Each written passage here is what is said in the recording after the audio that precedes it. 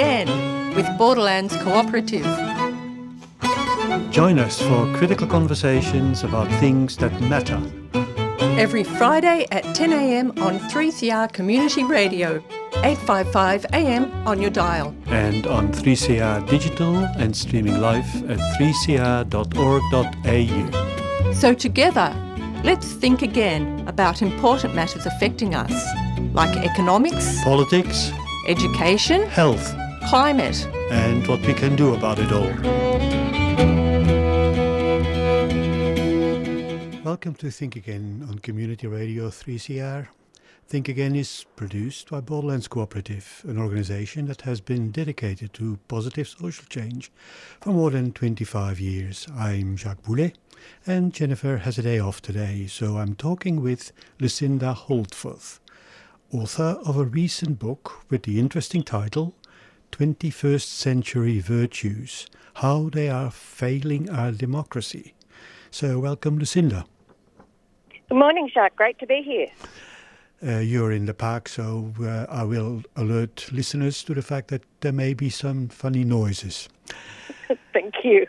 A few weeks ago, some in the 3CR studio alerted us to the fact that Lucinda's small book had been published with the rather provocative title, and I will quickly repeat it, 21st Century Virtues, How They Are Failing Our Democracy. It's published by Monash University Publishing, and the title really seemed to fit right into the spirit of Think Again. Indeed, the blurb accompanying the message I got directly and obliquely referred to the content of a number of our past programs across our 4 years of programming, and from the very beginning of our podcasts, broadcast. So reason enough to invite author Lucinda Holdforth and have a conversation about those 21st century virtues and the damage they're doing to all of us and not just to our democracy. So Lucinda, welcome again.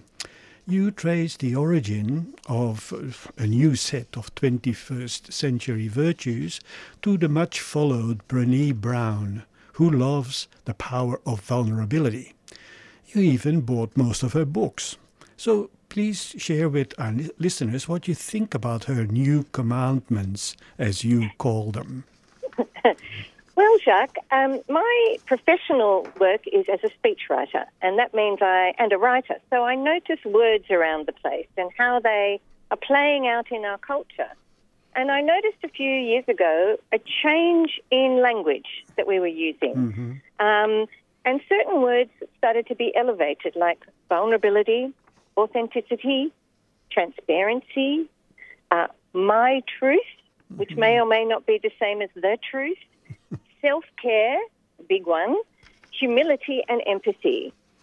And what I noticed about these words is they weren't just being touted as sort of attributes amongst a range of virtues, but they had seemed to have become a new canon of virtues in and of themselves. Mm-hmm. Proselytized everywhere from vice-chancellors at universities to school principals to corporate leaders, mm-hmm. some politicians and more, and activists on the left as well. So I thought, well, where did these come from? And I did trace them back, the origins back to what I think was a very influential TED Talk given in 2010 by Brené Brown, who's a very pleasant American sociologist. And she started that TED Talk by explaining that she'd noticed that she was living with the most obese, over-medicated, anxious, addicted and indebted cohort in American history. And she wanted to diagnose and solve this problem. And she said the problem of all these factors came down to a lack of connection, and that if we shared our vulnerability with each other, we would achieve connection. So she's written books called Daring Greatly, and her idea of daring greatly is, and I quote, "We must dare to show up and be seen." Another one's called Dare to Lead, and a third one is called The Gifts of Imperfection, and she prefaces that by saying, owning our story and loving ourselves through that process is the bravest thing we can ever do. So what do we get if they're the virtues in the absence of some other virtues like integrity or truthfulness honesty, trustworthiness, civic conscience, we get a set of virtues that privilege self before society and feelings above facts and reality. And I am perfectly sure that that is not good for individuals and definitely not good for our democracy. That sounds pretty, not so much radical, but logical. Well, that's what it seemed to me, but I can't tell you, Jacques, so many people loved Brené Brown. They do her training courses. She's taught at Harvard. So it seemed quite daring to even propose that the goddess Brené Brown might not be all right.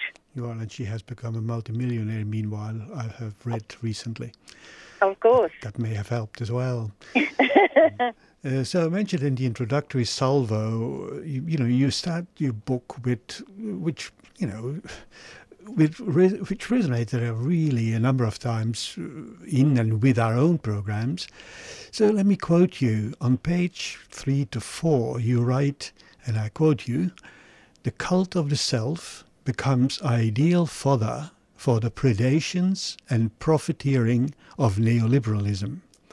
The larger political risk is that these forces come together in the form of a right-wing political messiah, backed by unscrupulous business interests," unquote. As a well-known exponent of the Australian political right-wing would tell, please explain. Yes, isn't it interesting? The cult of the self. We've moved to a state now where it's not just individualism in the sense of kind of the old liberal democratic idea that the individual is free to express themselves and to make money and to succeed in society.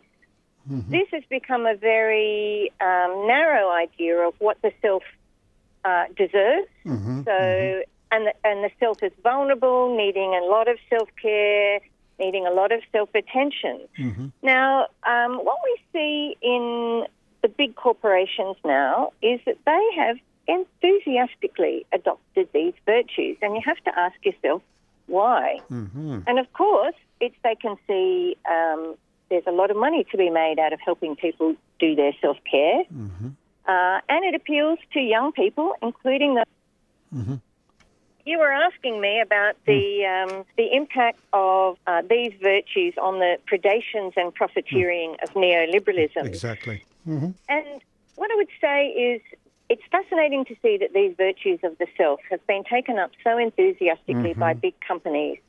And their interest, I think, lies in, first of all, selling products. So if we have a cult of the self and self-care, then they have a great deal of opportunities then to sell that self-care to us. That's right. It's also, I think, because they want to appeal to young workers. Corporate head offices are full of ambitious 30-year-olds who want to feel good about what they do, don't That's they? right, So they certainly do. They do. So they want to make money and feel good. And I was one of them, so I completely understand that. And that's why we see the pride floats and the mental health days, Are You OK Day. We see a lot of talk about diversity and inclusion.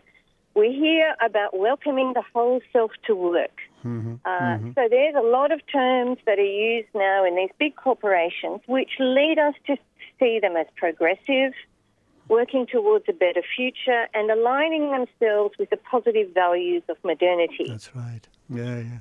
Of course, there is nothing wrong with doing those things, but only if they are taking care of good governance, not ripping off their customers, That's right. not ripping off their suppliers, not outsourcing jobs and gleefully making people more precarious and anxious. So I mentioned Brené Brown's diagnoses the problem and over-medicated, indebted, anxious America and says the solution is vulnerability and connection. But other thinkers like George Monbiot have come up with a different problem and a different set of solutions. And that problem is neoliberalism itself, where you have a big, wide gap between the top 1% and the rest. In Australia, the Australia Institute said that 93% of the economic benefits of the growth surge between 2009 and 2019 went to the top % of earners. That's where we're at, with a collapse of the commons, decline in public health, decline in public education. So I see for big corporations, it's a great look over their strategy. Look over there at how good we are, what nice people we are. We welcome authenticity and inclusion. We are kind, we are good people. Meanwhile, the real problems are being ignored. And I don't think it's a coincidence that when the Labor government came into power in Canberra, the first thing they had to do was set up an ICAC. And the second thing that happened was a Royal Commission discovered immensely terrible corruption in the Robo-Debt inquiry. Exactly. Yeah. So what's the political influence? The political influence ultimately is that if we start losing sight of what matters in a democracy, probity, honesty, freedom of speech, accountability and political transparency, then we become very vulnerable to the right-wing messiah, to the fraudster, to the snake oil salesman. And that's really the concern at the heart of my book. Yeah. And when Brené then says that we should celebrate our vulnerability, she basically also is saying that we should celebrate the system which we inhabit and which, in a way, makes us vulnerable. Absolutely. It's quite extraordinary, isn't it? There's a lot of circularity there. There is a lot of... My goodness. There is indeed. My goodness, exactly. You're listening to Think Again, 3CR 855 AM on your dial, 3CR digital and streaming at 3cr.org.au.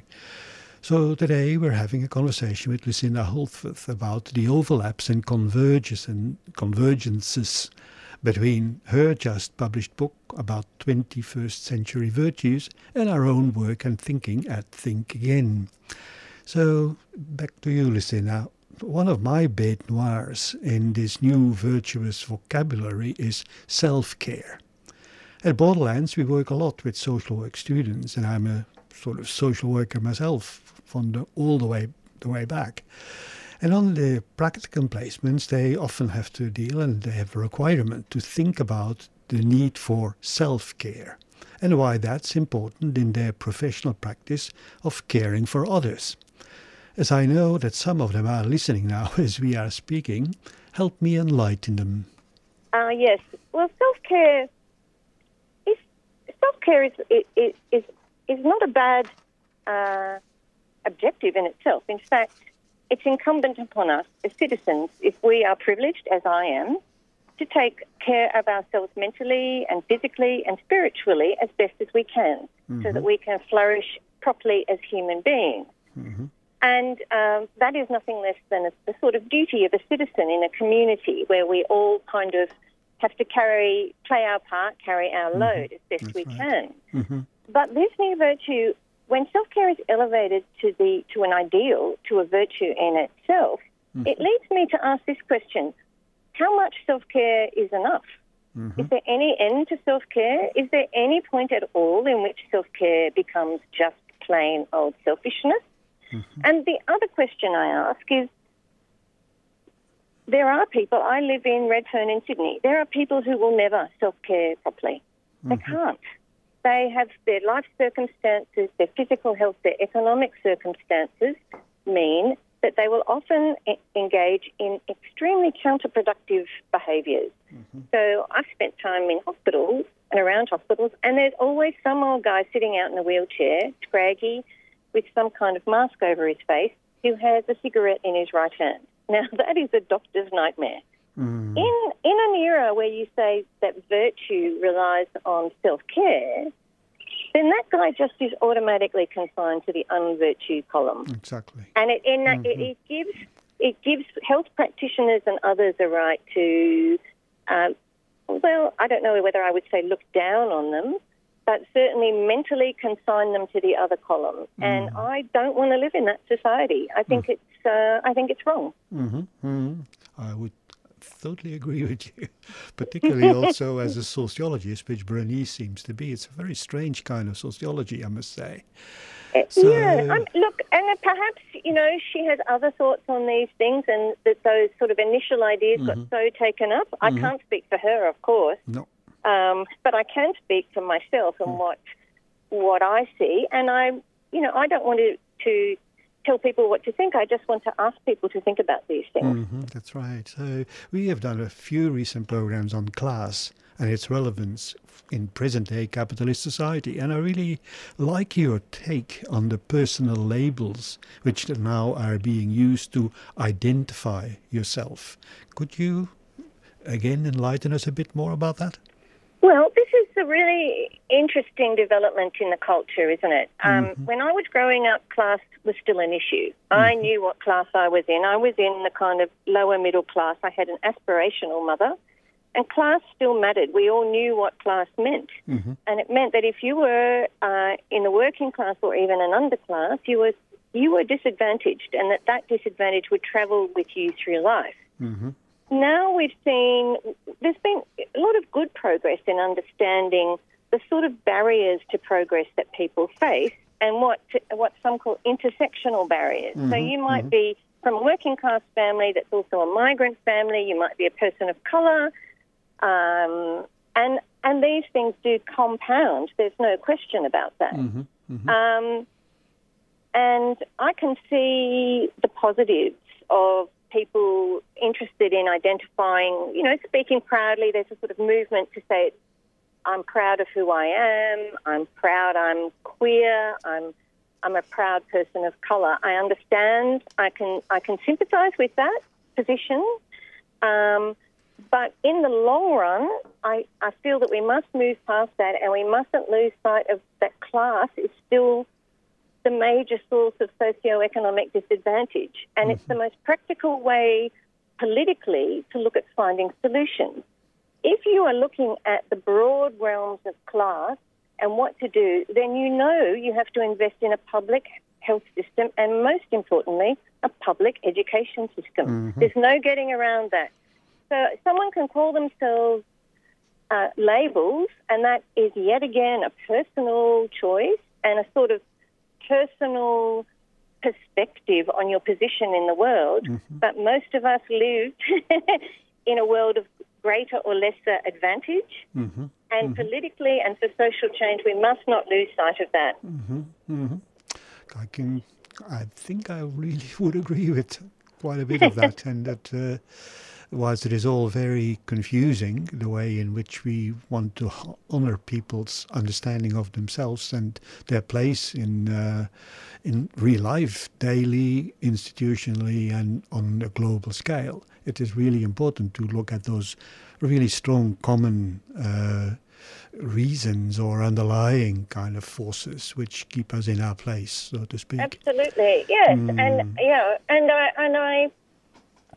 I was taken by the phrase from a philosopher, Soren Kierkegaard, which he said, when you label me, you negate me. So history is full of occasions where people have been labelled. That's correct. And the labelling is then an argument for oppression, for exclusion, for rejection. And those who know history, know about the Second World War, know what happened to the Jewish people who were actually forcibly labelled tattoos. That's right. Can understand. It can be understood why you would take a very cautious look at this idea of labelling as in itself an overwhelmingly good thing. Yes, I would agree. And since we were talking about class just before, it's just a small step for us to widen the perspective to capitalism and the role neoliberalism has played in all of this. You refer to true believer American economist Martin Wolf. He wrote Crisis of Democratic Capitalism. Oh, that's the noises of Sydney intruding. That is an aircraft. Alas, Jacques, I'm sorry this has been one of those interviews for you. I'm so sorry. No worries. I can hear you perfectly. Yeah. So, Martin Wolf's Crisis of Democratic Capitalism, what is his take on this, and what do you take from that in addition to what you've already shared with us? Well, it was really interesting to me because there's Georges Monbiot. He's, a climate activist. He writes for The Guardian. He's your kind of classic lefty progressive. And he's very anxious about, he links in his writings the impact of capitalism, obviously, neoliberalism on our environment. So that's his worldview. I'm even more interested when somebody who's a writer for the Financial Times, the great conservative newspaper of London, Martin Wolf. Yes. I worked in big companies. The chairs of very big Australian companies read Martin Wolf religiously, right? Mm-hmm. So this is not someone who's the darling of the left. It's someone No, that's he darling certainly of... Yes, they're right. And he's written an enormous book called The Crisis of Democratic 500 Capitalism. pages. Yes, huge. And his fundamental point is that that this sort of illiberalism that has crept in, it's where we have gotten to in our society. Just trying to remember his exact phrase, but he basically said that neoliberalism, that's right, he called it laissez-faire capitalism, which is, the same term, different language. That's right. He said it is fundamentally incompatible with liberal democracy. Mm-hmm. Now, that is a pretty big statement. Mm-hmm. I think that both he and George Monbiot are right, Mm-hmm. and I think we need that is why I wanted to write this book. I wanted to say, let's have a look at this and see. People think that they're being virtuous. They've got all these lovely, kind, good virtues whilst we sleepwalk into a really even darker era. Mm-hmm. Yeah. Mm-hmm. Yes, that you certainly make your point very well in most of the book. As I said before, it really resonates with a variety of the themes we have been talking about in our past programs, and we certainly will be talking about again in the future. We're really getting very close to the end of our program. Thank you for joining us and sitting in a park. And We've had everything go wrong, Jacques, but we've still had a beautiful conversation, and thank you so much for inviting me to do so. It was lovely to talk and to actually do that across about 1,000 kilometers of Indeed. So we've come to the close of to the end of our conversation about 21st century virtues and what they're doing to us all, personally in our daily relational lives and living in our organizations and in the way in which our political and economic systems are run. So thank you, Lucinda, for writing the book and taking time out to share your thoughts with our listeners. And again, as you said, apologies to the listeners for the interruption. We'll put the details of the book on our program page. Briefly, one announcement, a repeated announcement really, Borderlands is organizing a series of talks about alternative ways of thinking about and doing our economy. And our first meeting will be the 7th of September, Thursday, 7:30 to 9.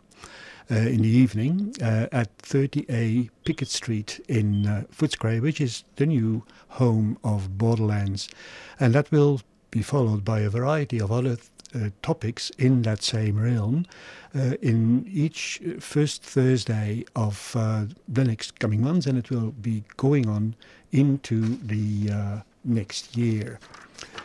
Thanks for listening to Think Again on 3CR Community Radio with Jacques Boulet today with Lucinda Holdforth. Remember, if you want to send us a message or ask about anything from today's program, you can email Borderlands at borderlands.org.au.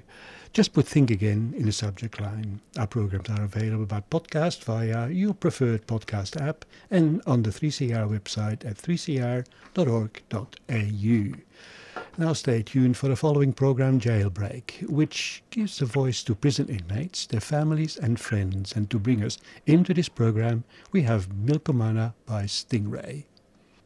Milkomana!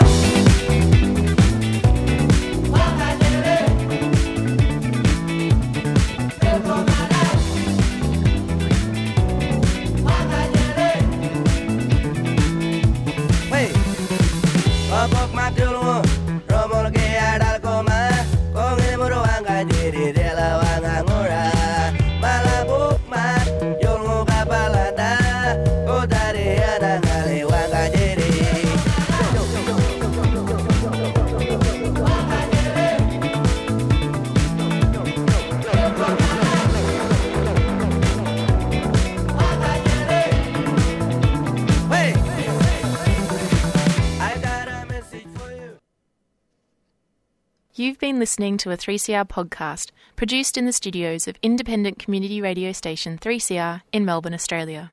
For more information, go to allthews.3cr.org.au.